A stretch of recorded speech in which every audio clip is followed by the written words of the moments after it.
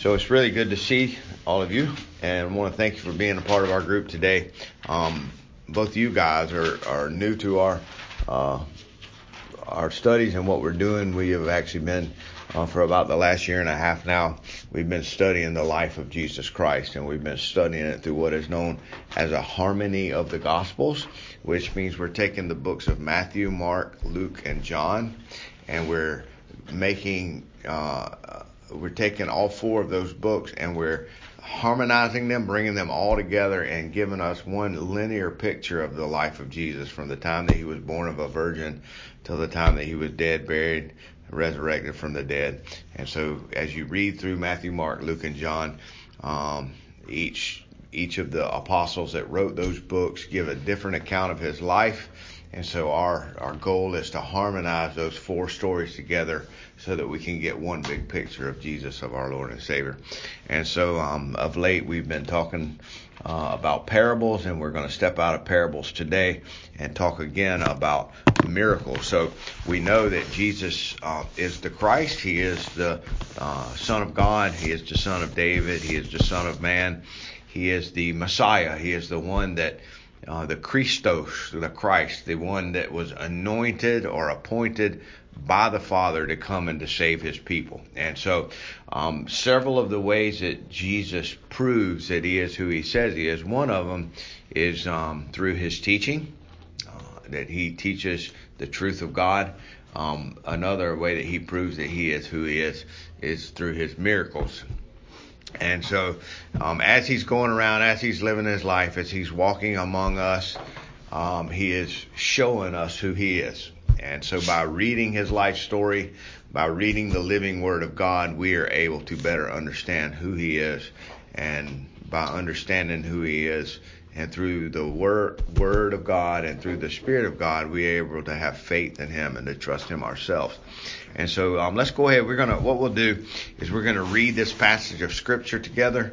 We're going to start in Matthew chapter 9, verse 27, and we're going to read through verse 38. So today's lesson will be Matthew chapter 9, verses 27 through 38. It says, "As Jesus went on from there, 2 blind men followed him, crying, 'Have mercy on us, Son of David.'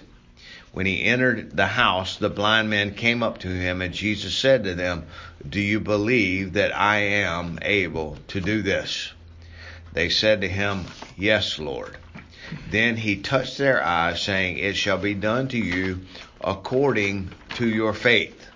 And their eyes were opened, and Jesus sternly warned them, 'See that no one knows about this.' But they went out and they spread the news about him throughout all the land. As they were going out, a mute, demon-possessed man was brought to him. After the demon was cast out, the mute man spoke, and the crowds were amazed and were saying, 'Nothing like this has ever been seen in Israel.' But the Pharisees were saying, 'He cast out the demon by the rulers of the demons.' Jesus was going through all of the cities and villages, teaching in their synagogues and proclaiming the gospel of the kingdom, healing every kind of disease and every kind of sickness. Seeing the people, he felt compassion for them because they were distressed. They were dispirited like sheep without a shepherd.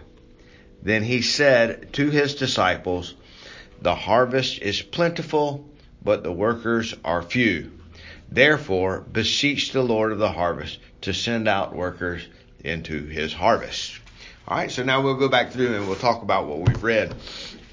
The story starts out with Jesus going along, and 2 blind men follow him, crying out, "Have mercy on us, Son of David." So there's a lot we can talk about just in that one verse. These men are blind. What does it mean to be blind? Well, you can't see. Yeah. Physically, you can't. Physically, you cannot see. Good. But you can also be blind to the Scripture. Good. God covers your eyes. Very good. And so what you'll learn is that all of these physical ailments that these people have also have a spiritual counterpart. Okay? So if a person is blind physically, someone can actually be blind physically, but be able to see spiritually. Right? I wish I could remember the name of the old girl's name that wrote the hymn right now. She wrote a hymn, Lord, haste the day when our faith shall be sight. The clouds be rolled back as a scroll. The trumpet shall sound and time will be no more. It is well with my soul. Right. And I'm trying to think of what is the girl's name? She wrote a hymn and she was blind. She's a blind hymn. All of the hymns she wrote, she was blind. But in her song, she's constantly talking about seeing Jesus with her physical eyes. Now the reality is that she can't see him with her physical eyes now, but on the day, right? But on the day that we're giving her new bodies, her faith, her spiritual sight will become physical sight as well. Not only will she be able to look upon him with her heart, but she'll be able to look upon him with her eyes. And so the reality is that there are some people who are physically blind in this world who are actually born again, regenerate people who can see the things of God with their hearts and with their minds. Hold on one second. You're getting down. My oldest son is moving to Savannah too, so my whole family's going to be here. He wants his daughter to go to Calvary. Yeah. I can imagine her beating on him. So I have a question about this passage. How did they know that it was the Son of David? How did they know it was Jesus? Well, we're going to talk about the Son of David here in just 1 second. He says, so these men are blind. And so again, there's a counterpart to all of these. So if a person is spiritually blind, it means that they can't see the things of God. What would spiritual deafness entail? You don't hear the Word of God. Good, you don't hear it. And right? What you do hear, you don't understand it as the Word of God. Good, all right. And so what would be the counterpart to someone who is crippled and cannot walk? Physically, they cannot walk. What would the spiritual counterpart to that be? Their heart would be dancing if they knew Christ. No, they act or I don't know how to put it into words. Well, I'll give you a hint. The Lord is my shepherd; I shall not want. He maketh me to lie down in green pastures. He leads me beside the still waters, and even though I walk through the valley of the shadow of death, I will fear no evil, for He's with me. His rod and staff, they comfort me. So He leads me in the path of righteousness for His name's sake. What does it mean to be on the path of righteousness? Following Jesus. Good. And so if a person is physically crippled, they cannot walk. They can't walk. If someone is spiritually crippled, what does it mean? They cannot follow Jesus. They can't walk in His path. You see? And so, how about someone with a physical heart ailment, right? What would the counterpart to that be spiritually? A hard heart. Good, a heart of stone. Remember Pharaoh, how his heart was hardened, right? So his heart was hardened, and he could not understand. Good, and so when you badly wanted to. Good, and so when you think about someone with a spiritually impaired heart, it means that it's unregenerate. They're not able to experience and know the things of God. So in the Bible, the heart is who we are on the inside, right? Isn't it wonderful through all the addiction, the jail time, all that stuff, that my heart was still moldable by Jesus. That he still could open my heart. Well, and it's not that when we're dead. I was doing some bad stuff. Sure, and when we're dead in our trespass and sin, and when we're living the wrong way, it's not like our heart is moldable. He had to regenerate it. He had to give me a new heart. Like the old one was a heart of stone. In Ezekiel, he talks about how he takes that heart of stone and rips it out and puts a heart of flesh within us, right? So it's not that our old heart, when we were living that way, was actually moldable. It was no good. It was desperately wicked. And so in regeneration, what does he do? He creates in me a new heart. That's love me that much. Yeah, amen.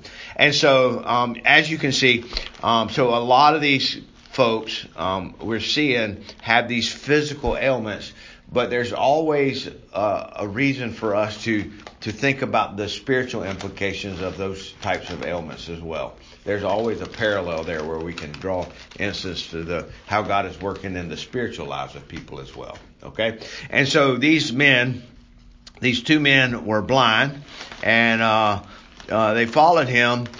These two men followed him, crying out, "Have mercy on us, Son of David." Now, how do you think they knew that it was Jesus? How did they know it was Jesus? They're blind. They could feel it? Oh. And so was their heart hard? They're blind. Well, first of all, it says they're following Jesus. So how are they following him? Spiritually. They can't see where they're going. If they can't see where they're going, how are they following him? And how do they know it's the Son of David? How do they know that? They're blind. How do they know that? Are they talking spiritually? Spiritually. No, it's not spiritual. They physically hear it. They hear that Jesus is coming. Oh, they heard the word of God. They hear that. So what's happening? People around are talking. Okay. Hey, here comes Jesus. Here comes the Son of David, right? Here comes the Messiah. Good. And so at the end of our lesson today, Jesus is going to talk about how the harvest is plentiful, but the workers are few. And so we'll be able to tie all of this in together at the end by seeing that God wants us to go out and do what? Tell the blind and the lost and the crippled and the maimed and the hurt. And as a matter of fact, we're going to see in just a minute, the afflicted, right? And said they were without a they were without a shepherd. How did he put? Let's find where he put that. It said Jesus had compassion for them. Verse 36, because they were distressed and dispirited like sheep without a shepherd. So Jesus cares about these people, and he wants us to go out as his followers, as his disciples, and share his good things with others. To go out and to find the blind and the halt and the lame and the deaf and the mute and the demon possessed. He wants us to go out and find these people and share his truth with them so that they can hear. So these guys were blind, but they weren't deaf, were they? No. Because apparently in order to know that he was coming, they heard the crowds talking. You see? And so one thing that we can always know about Jesus is that he says, I'm the good shepherd. I lay my life down for my sheep. My sheep know my what? Anybody know? Voice. And when I call, they come. So one of the hopes that we have as human beings is that God loved us enough to send his son down here, and that for those who God loves, they're going to hear his voice. He's going to make sure that they're in a place and in a way that they can hear from him. He's going to work in their lives in such a way as they can hear from him. Now, again, tying it into the end of our lesson today, what is the usual way that people hear about Jesus? From other believers. From other believers. That's exactly right. So the kingdom is being established before our very eyes, and God is using us as his people to help grow that kingdom. As we go out and share the word of God, through the sharing of the word of God and through the power of God's Spirit, what happens? People's eyes are open, people's ears are open, people's hearts are regenerated. You see, and that's not our power, that's God's power at work through us. And so as we go out and we share his promise with people to hear. Now, Lori brought up a question. Next they say this, have mercy on us, Son of David. Now, what does it mean to have mercy on someone? We've done that before. We've talked about this in class. When we were kids on the playground, we would play a game called Mercy, right? How do you play the game Mercy or Uncle or Pinochle? I don't remember that. I remember the game, but I don't remember. Well, you get the other person's fingers in your hands and you wrestle, right? Until they get your wrist twisted back to what happens? It hurts. Yeah, you have to say. And so what do you say? Uncle or mercy. All right. And when you scream mercy, what's supposed to happen? They're supposed to let you go. They let you go. They take the pain away. They let the pain go. All right. Now they're supposed to. If they don't, and they break your wrist, and they're cheating in the game, right? And they're not showing you mercy. So with these guys, they're screaming out and saying, Lord, have mercy on us. What does it mean for God to have mercy on someone? What does that mean, for God to have mercy on you? Could they be asking to take the blindness away? That's, in this case, that you're exactly right. So they are aware of their suffering. How are they aware of their suffering? They're blind. They cannot see. Now, with these guys, we don't know their backstory. We don't know if they were born blind or if maybe they got a disease that caused them to be blind. We don't know how they got their blindness, but we do know that they're blind and they want to be able to see. And so, when does this mercy come? The Bible says, call upon the name of the Lord and you will be saved. He is the Lord of mercy. The Bible tells us that He is the Lord of mercy, the Lord of compassion and forgiveness and healing and restoration, right? And so they say, have mercy on us. And so what we understand from this is that these guys are suffering. They're suffering. And we also know this, the whole world around us is suffering, isn't it? And what about us as Christians? Do we suffer? Yes. Of course we do. Because this whole world is under a curse. Now, God is the one that placed that curse upon us, didn't He? Yeah. Remember what He said to Adam. If you obey me, be fruitful, multiply, take control of the earth that I've given you and take it over and possess it, right? Then all will be well. Or you trust me and all will be well. But if you eat from the tree of the knowledge of good and evil, if you turn from me and do what I tell you not to do, you will surely die. And so all of this suffering and all of this struggle and all this pain that we go through in this life, you'll hear people ask all the time, if God is so good, why does He let us suffer? Well, the reason He allows us to suffer is because, number one, it's our rebellion that brought that pain and suffering upon us. Right? Had man been obedient to God, we would have never known the suffering that we know. But it's an awful thing to suffer, but God uses suffering as a way to do one of two things. I want you to think about, remember we were talking about hardening hearts a minute ago and talking about Pharaoh, all right? The plagues that God placed down upon Pharaoh and the Egyptians did one of two things. Remember, for the Israelites, what did it do? It caused them to trust and believe in God. They saw His power and saw how He was working against His enemies. And so what did it do for the Israelites? It increased their faith and allowed them to believe more on Him. They had the courage to leave. Good. But what about the Pharaoh and the Egyptians? What did it do to them? Made their hearts They harder. balled their fist up and grind their teeth and they cursed at God. You see? And so all of this struggle that we go through in this life is really like a sifting process, isn't it? It is. And what's it going to show in the end? What's it going to sift out? It's going to sift out the unbelievers. And it's going to show us who are those who truly have faith and trust in God. You see?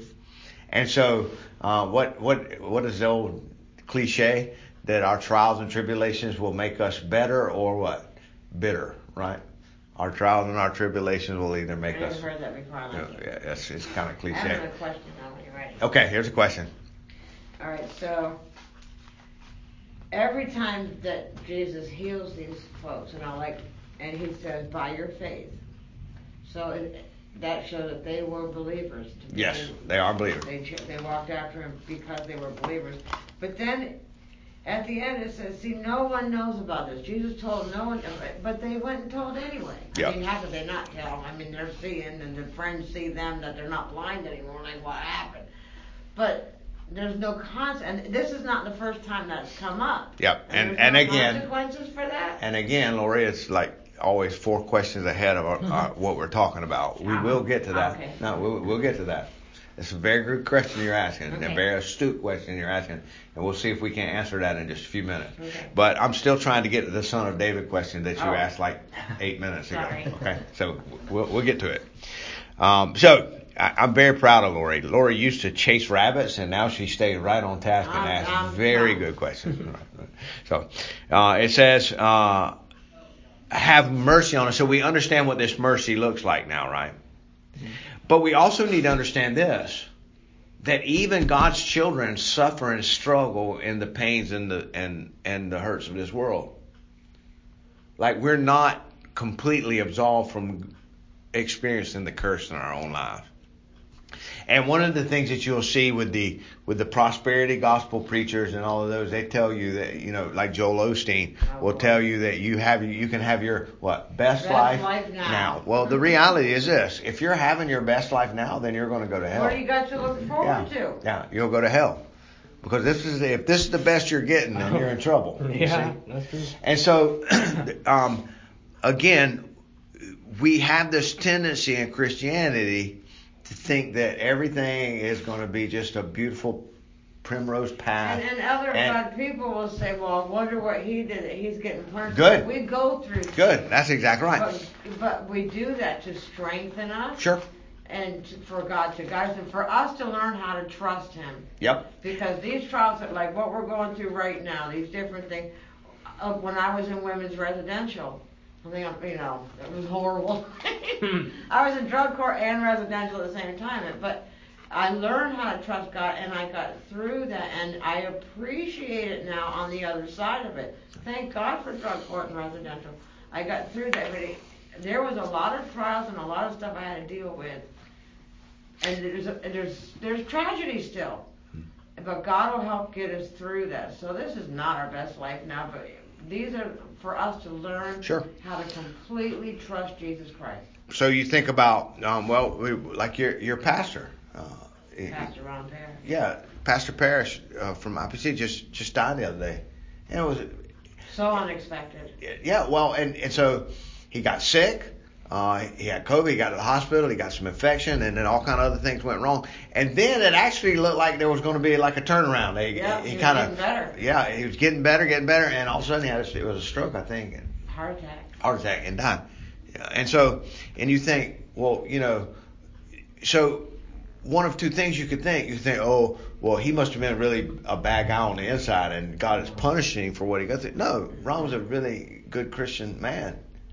You know, like he was a faithful servant of Christ for many, many years. And so, can you point your finger at God and say, why did you do that to him? Like he didn't deserve that? Like the reality is that he's still a human being, and he's still in a body that was constrained by the guilt and the curse of sin. And so, even God's servants suffer. There's so many points to that. Because Pastor Ron, his passing was hard on all of us, but we know, the whole church family knows that he's with Jesus now, which makes it easiest for us to handle. And then all the stuff that he went through, and it looked like he was getting better, he's the one that told me, Lori, sometimes it's not about you. Yeah. Sometimes it's for other people. So you're going through something for other people to see how you're handling it, or you're going for lessons for other people, or lessons for your flock, in his case. Good. Yeah. That's very true. And I got that from him. Sure. And so think about that. And so just last week, I had a grandmother die 2 weeks ago, and she was 98, and she was very much ready to go. Like she was way ready to go. And so we were at the funeral, and we were burying her, and it was just such an easy funeral. And now funerals are not supposed to be we miss her. Yeah. But the reality is we know where she is, and the way that the shape that her physical body was in, she's in way better shape now. And not only that, I couldn't help but to think while we were there at the funeral, and my mom and her sisters, my aunts, like they were terribly distraught. They just lost their mom. Like that's nothing you could just pat them on the head and say, oh, it's not a big deal. It is a big deal. Yeah. But the reality is, I sat there, we were under the tent while they were lowering the casket in the grave. And it was a very sad scene. But the truth of the matter was, all I could think about in my mind was that my grandmother because the other headstones around her was my grandfather, who she had been a widow over half of her life. He was a pastor and he died when he was 58 years old. Wow. And so she lived 40 years without her husband, you know. And so not only that, her mom, who lived to be 101 years old, was in a great tombstone next to that, and a lot of her family was all around. And all I could think about was all of them up there smiling on us. We're all down here crying and sad, and yet there's no sadness in them at all. Like they're not even missing us. Right. Well, they know you'll be there eventually. You see what I mean? Like they're enjoying the eternity of the kingdom. They're enjoying the beauty of God's eternal rest, and that's a good thing. And yet, when we're on this side of it, it's hard for us to appreciate it or to understand it or to even believe it. So one of the things that the trials and the tribulations and the struggles that we go through in life do is they shake our grip loose from this world. Yeah, because at funerals, even you know where they're going and they're in a better place. It also makes us think about our own mortality. Good. Yeah, it forces us to think about this kind of. Prepared. Yep. Because I used to be afraid of that. Yeah. And now I think about how is life going to be like. I look forward to what life is going to be like. The meek shall inherit the earth. You know, I would like to be frolicking around a new green earth that God is going to give us. And, you know, I think about what is life going to. I look beyond death and think about my future actually being in a perfect world with Christ. Good. And so all of the struggles. So you think about someone like my grandmother who was 98 years old and literally has 10 times more people on the other side than she has on this side now. Like there comes a point in a person's life where it's like, I'm ready to go. There's nothing here to hold me back anymore. I'm ready to go be with Jesus. I'm ready to go be with my family and my loved ones. I'm ready. And so what does all the struggles and the trials and the tribulations do? They beat the love of this world out of us. Like, you know what I mean? Like we literally learn to let go of it and say, there's more important things. And so all of the struggles and all of the physical ailments we suffer through and all the tribulation we go through in this life, there's a purpose behind it. In God's providence and in His eternal wisdom, He knows. And ultimately to comfort us, because it's better over there. We're going to go through all kinds of stuff over here. But as long as we're guided by Him, we can deal with it. Right. But it's not to say that He doesn't give us mercy on this side. Well, He does. Because we're going to, with these two guys right here, what's He fixing to do?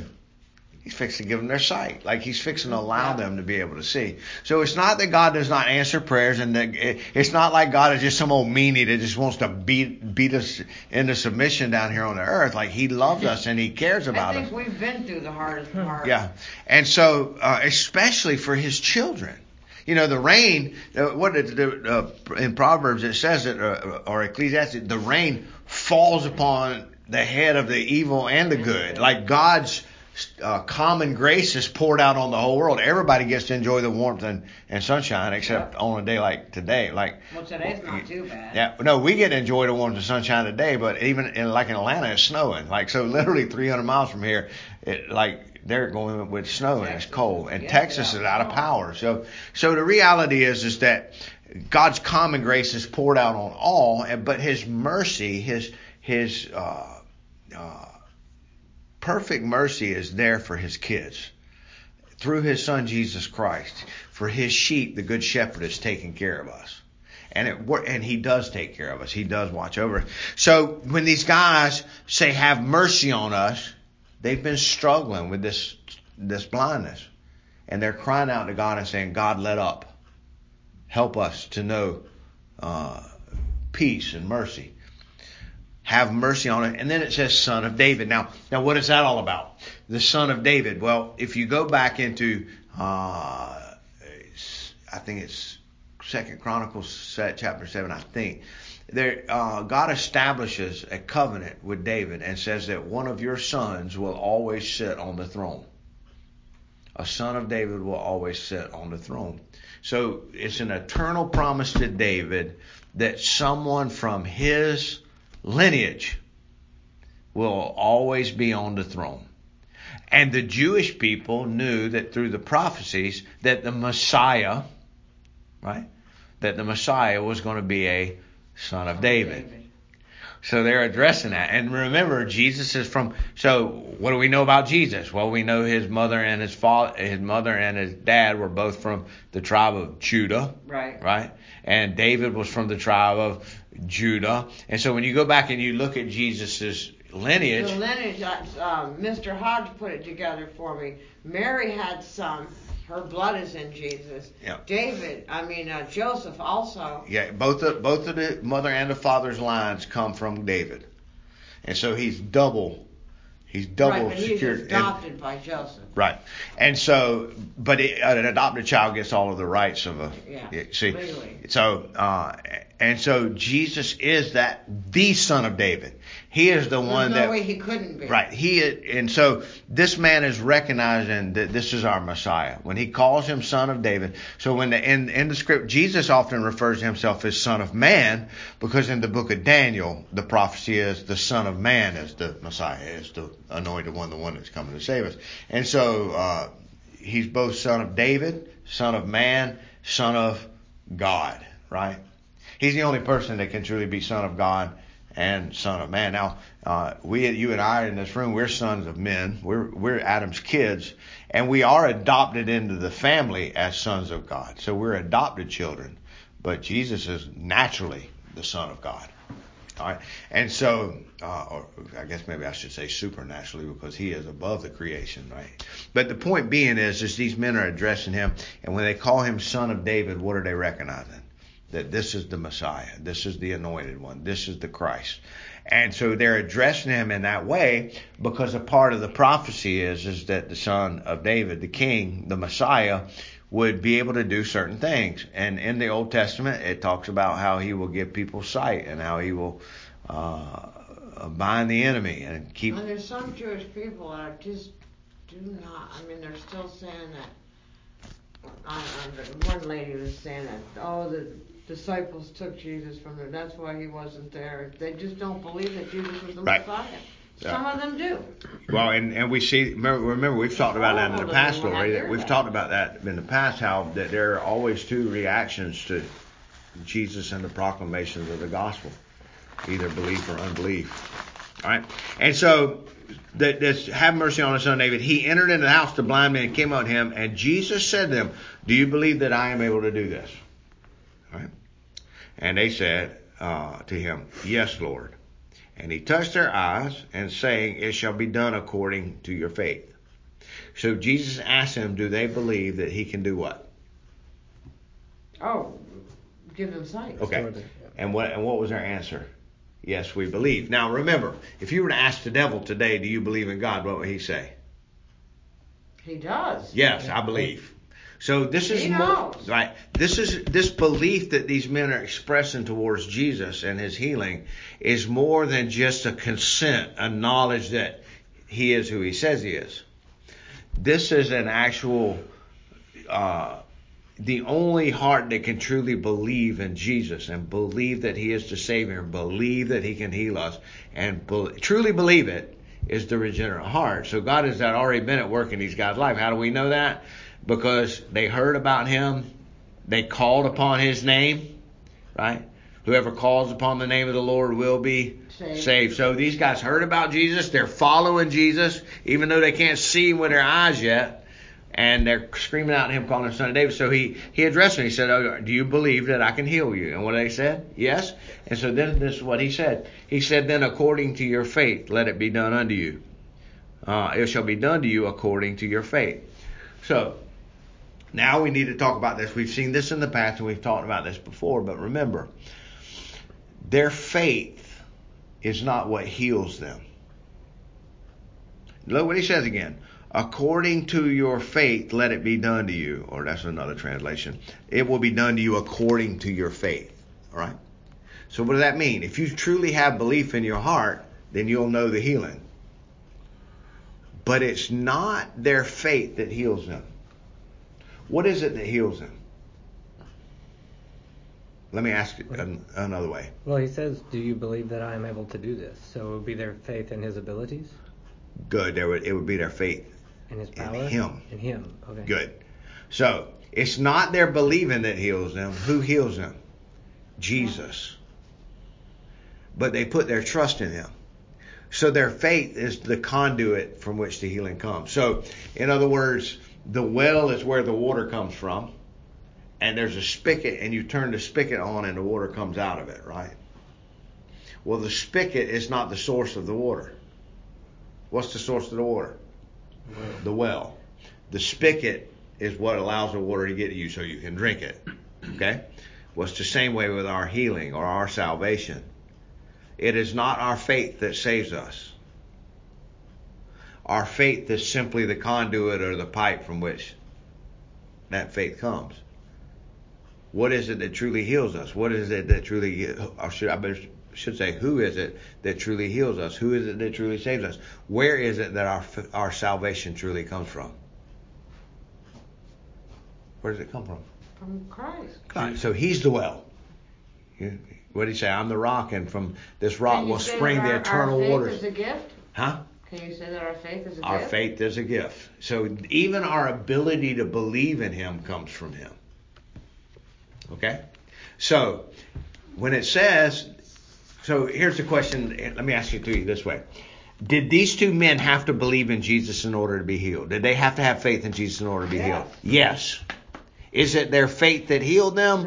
No, it's Jesus that healed them, but their faith but if was... they didn't have faith in Jesus, they would have had a hardened heart, and they wouldn't have believed, and they would have never been healed. Good. So it's not that we don't have a responsibility on our end to believe in him, but it's not our believing that saves us. It's not our believing that heals us. It's not us that brings us through this world in a successful way. Good. So it's not our faith, but who our faith is in. That gives us the ability. Good. I thank God every day for the ability to be able to keep the place where I live and to provide that place for my mother next door. And she's coming. That's she'll good. be coming at the end of this week. But the ability just to overcome things, getting a good job, the ability to move on to a better job when it's time. Stuff like the ability is granted to us through him. Good. Yep. So, and it's not that we don't have to get out and work and do things. We do have, we got to do the footwork. But he's the one that even gives us the strength to work. Right. So, and their eyes were open, and then Jesus sternly warned them and said, "See to it that no one knows about this." But they went out and spread the news about him throughout the land. So he heals these two guys from their blindness, and the first thing that he tells them is, "Don't go tell anybody." Now, why, Lord? That's kind of the question you were asking. Yeah. Why would he do that? Why would he say, "Don't go and tell anybody"? Humility? Okay. Yeah, I mean, he's humble. I don't. I think, remember, what does Jesus come to do? To proclaim God throughout the earth. Proclaim the kingdom and to seek and to save that which is lost and to die on the cross to save those who he came to save. For our sins. Right. And so we found out earlier in our lessons from 3 or 4 months ago that there was several different reasons why the crowds were following Jesus. I was going to say because he didn't want people to follow him just to get healed. Good. Fake news. No, I'm kidding. Fake news. Yeah. So it's not. So there was a lot of people that were coming around just for the show. There wasn't, but there was people probably trying to prove it wrong or to see something Good. that. There was people trying to catch him in his words. Yep. There was people trying The Pharisees were prove that what he was doing was fake. Yeah. Fake news, right? Yeah. There were some people that were there that were just curious. They just heard about this magic man that's going around doing all these miracles. They wanted to come see it for themselves. Ooh, I got to see that. Or just deaf people Right. coming to hear it. And there was a lot of people with hope that didn't quite believe, Good. but hoping So- that this was true. Remember what these two guys said when they heard Jesus. They said, "Have mercy on us, son of David." So they heard about Jesus, they believed on him, and they called upon his name. So theirs was first it was saving faith, and then healing that healed them. And so they were calling upon Jesus for the right reasons. They knew that he could help them. A lot of the crowd that was coming to see Jesus didn't believe in him. They Right, just wanted to right. see a show. Right. It was like, hey, the circus is in town. And so what Or Jesus, they're even more sinister. Right. Want to prove him wrong. right, and so what Jesus didn't need was a bunch of clowns running around before him, dancing out in the streets and letting everybody know the circus was on the way. Right, but there's still more questions with this. Like, Jesus knew that something like that could not be hidden. These guys are gonna, be walking down the street and step over a cat because they can see it where before they couldn't. So they can't hide this from the friends and family that they know. Good. So That's it's very gonna true. get out. Yep. But then these guys went and advertised it to everybody. Was there consequences? Well, there's one, I know of one of the miracles where he, remember when he cast the demons out of the man and they went into pigs? Yeah. Remember, he said, I want to go with you guys. And what did he say? No, go home and tell all your family and your friends what I've done for you. And so there are times when they were supposed to go out and tell. But again, he wants the kingdom to be proclaimed through the truth. That he is the son of David, that he is the. But they did just what he told them not Sure, to do. and it drew the wrong kind of crowds.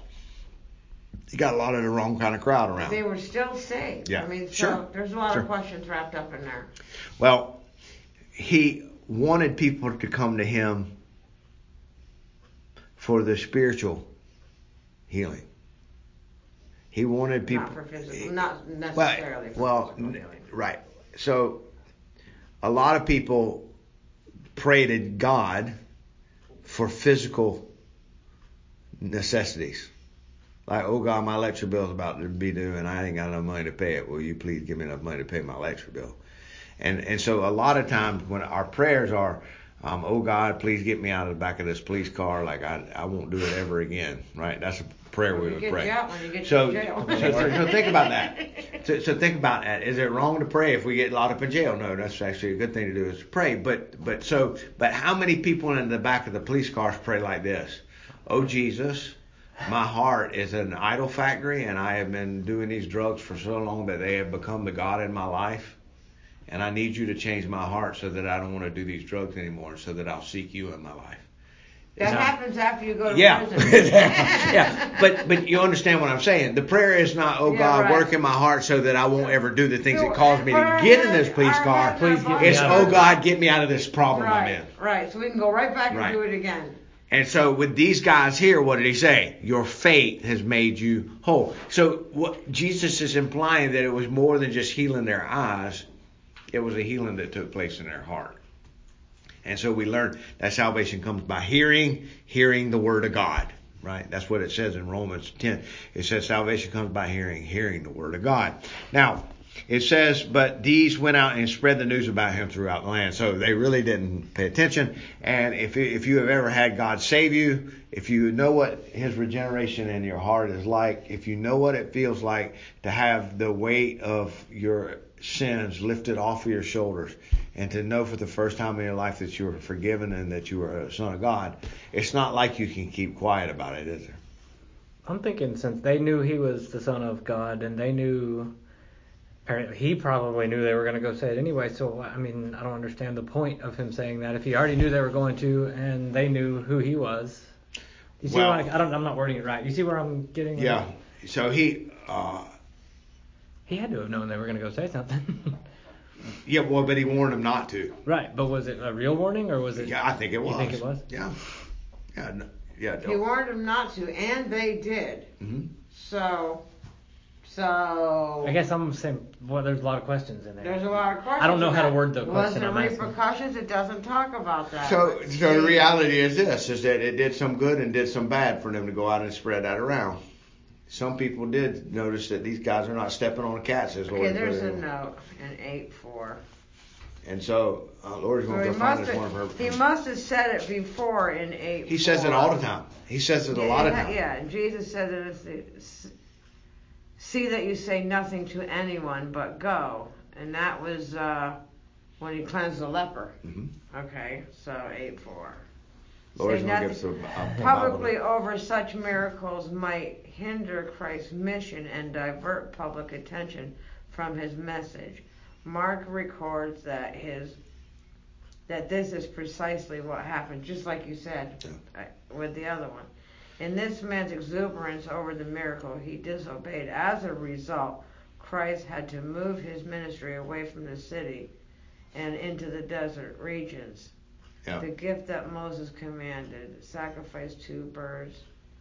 That's different. But it doesn't. Again, what would happen? What would consequence. happen? They would go out and spread the news, and then all the crowd would come around, and he'd have to pack up and leave that place and go somewhere else, because the focus would then become the miracles instead of the message. And that's the same thing that we see today in modern evangelicalism.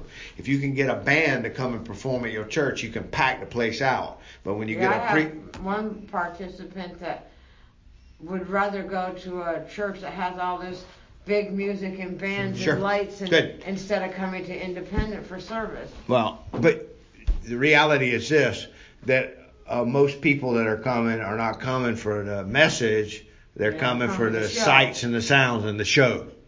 You see? That's the reason why most people go to church, to see what Susie's wearing this week, what color dress she's got on.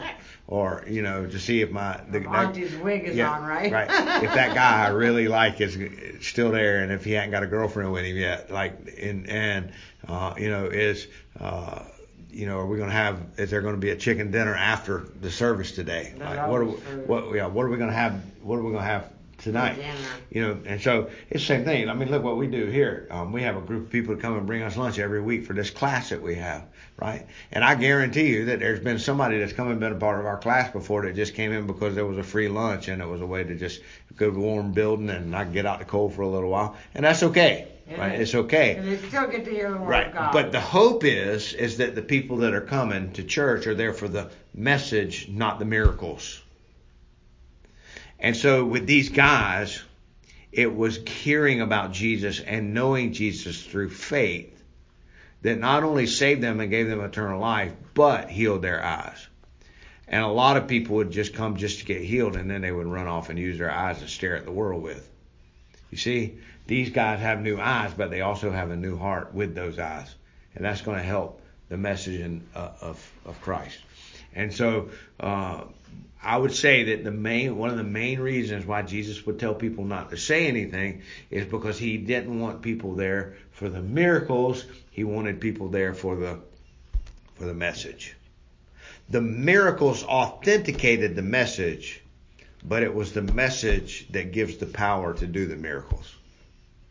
Like it's the promise of God that heals people. And so the focus needs to be on the promise, not on the performance. Is there anywhere in the Bible where we hear what the consequences was for them, or was there none, or Well, think about it in the world we live in. I wouldn't say in the Bible, but think about the world we live in. So what happens in a church where the focus is on the miracles? It goes under. The message suffers. Yeah. And you get all kind of wacky stuff. You get a congregation of unbelievers. Well, is it okay sometimes for, not all the time, but for occasionally somebody to come for the miracles, but at least that gets them there so they can hear what's going on and see what's going on? Well, that's what the food is all about. Right, and I think, right, but again, that which is flesh, and that which is spirit. And you're either there for the spiritual things or you're there for the physical things. But can you come for one and then go, oh, wait a second? There are circumstances in the scriptures where we see that happen, where somebody came and then, but generally, God begins by calling us through a regeneration of the heart, and then not with lunch, right? Not with lunch, right? Gotcha. Not with a full stomach, but with a regenerate heart. Right? That's exactly right. It's very important, and it's still important to think about that, because even so, with the homeless crowd down here, I go down here, I drop these lunches off. When we get done, I stop and throw them out. Well, I don't throw them out. I hand them to and there's one little girl there that's always sitting at the red light, and I'll hand them to her and say, now make sure you share these with other people. And there's been times before where I would give her a Bible and some tracts inside of it, and hope that she would go back to her camp and read it, or maybe, think about it. I don't know if she's ever read it or not. It may happen. She may read it and get saved. Who knows? I can't put that beyond God. But I do know that the general reaction of that crowd is to take the Bible and throw it down on the ground and grab that food and start eating. Mm-hmm. They're in a situation where it's cold, they're hungry, and they don't have any food. And not only that, but they learn to embrace that neediness. Oh, yeah. They learn to embrace that neediness, and it cripples them. Yeah, and so sometimes we even get proud about how good our 10 is compared to the next guy. Yeah, and so, is going and feeding them, is that really helping them, or is it just feeding their neediness? But it does show your Christian compassion and love. Sure, and James. So they may turn around and say, well, I want what he's got. James even addresses that. And he says, don't go to somebody who's cold and say, well, I'll pray for you. Like, give them a jacket. Yeah. And so, again, God is working in all kind of ways, and He does work through outreach ministries. But generally, I would say, I can just think in the last 6 years of me working in the alcohol and rehab clinics and working with kids in behavioral clinics and things like that. I don't want to judge people's hearts, but I would say that 95% of the people that I work with never show any kind of true interest or salvation or in Christ. I would say about 9 out of 10. Every once in a while you do have one that actually you see God work in their life and their lives are changed. But it's not that often. But 10 out of 10 of them there love it when you bring cookies. Right. You know what I mean? Or 10 out of 10 of them love it when you bring a movie to watch instead of doing Bible study. Right. I have to say, I get to see it a little more often maybe than you do. Yeah. So let's go ahead and kind of look what's going on here. It says, but they went out and they spread the news about him in the land. So we're really running out of time. Why don't we we'll stop there today, and we'll pick up at verse 32 next week when we get back together. Yeah. It did go by fast. And so, again, let's look at what went on here. Jesus went out. 2 blind men followed him, crying, have mercy on us. So these men heard about Jesus. They followed Jesus. Right? And the only person that truly follows Jesus is one that has a heart for him. And why do they have a heart for Jesus? Because Jesus said it this way: I'm the good shepherd. My sheep know my voice. And when I call, they come. So these men were being drawn to Christ. And as they were drawn to Christ, what happened? Their eyes were open. They were able to see him and to know him. So not only had they heard about him and not only had they received him and believed him, but they were now able to see him. Their lives were completely changed. And Jesus told them, he said, do you really believe me? And what did they say? Yes, we believe that you can heal us.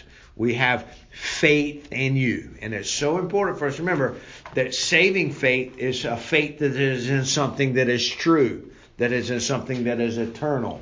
Saving faith is in the Word of God, is in Jesus Christ himself. So our faith has to be in something that's real and something that's true. I can put my faith in people and they'll drop me on my head. I can put faith in my finances or my work or my health and it will drop me on my head. I can put my faith in that handsome fellow I look at in the mirror every morning and I will drop myself on my head. You see, our faith has to be in something that is worthy of being trusting. And it is only God and his truth that is truly worthy of faith, of truly putting our trust in. And so these men heard about Jesus, they received Jesus, they believed Jesus, and they were able to see Jesus. And then they went out and told everybody else about him, despite the fact that he told them not to, right? And so, again, next week when we get back together, we'll see where Jesus is praying that God will send people to go out and to work in the harvest. That there are a countless number of people out there whose hearts and minds are buried under the burdens and the sufferings of this world, that are simply waiting to hear that Jesus is here. You know what I mean? And like it's up to us. That there's hope. Yeah, that there's hope. Have to stay and it's up to us to go out and share his words. And by us going out and sharing his promises, his words, right, the truth with people, what's going to happen? Other people's eyes are going to be open, and their ears are going to be open, and their feet are going to be healed. It's also our actions. You can't go out there talking about all kind of scriptural stuff and then go scream at somebody for doing something silly. I mean, they watch how we act. Yep. Folks watch how we act. So we can spread the gospel through many different ways. So, guys, it was really good to have you all part of our group today. Let's go ahead and close with a word of prayer, and we'll call it a day. Father, thank you so much for this lesson, and thank you for your Son, Jesus Christ. And my prayer is that you will Help us to be grateful for the fact that you loved us enough to put people in our lives to tell us about you and to share your words with us. And that you loved us enough to give us the faith to believe in you. That you loved us enough to save us and to give us new hearts and new eyes. And I just pray for all of those who you are going to place in our past now who are blind and who cannot see and who do not have hearts to know you. That you will give us the willingness and the strength now to share. Because unlike these two men in this story today, Jesus, that we saw, you do tell us to go. And you do tell us to tell others about you. So give us the strength and the courage to do so. And help us to go out and be light and salt in a world that so desperately needs you. In Jesus' name we pray. Amen.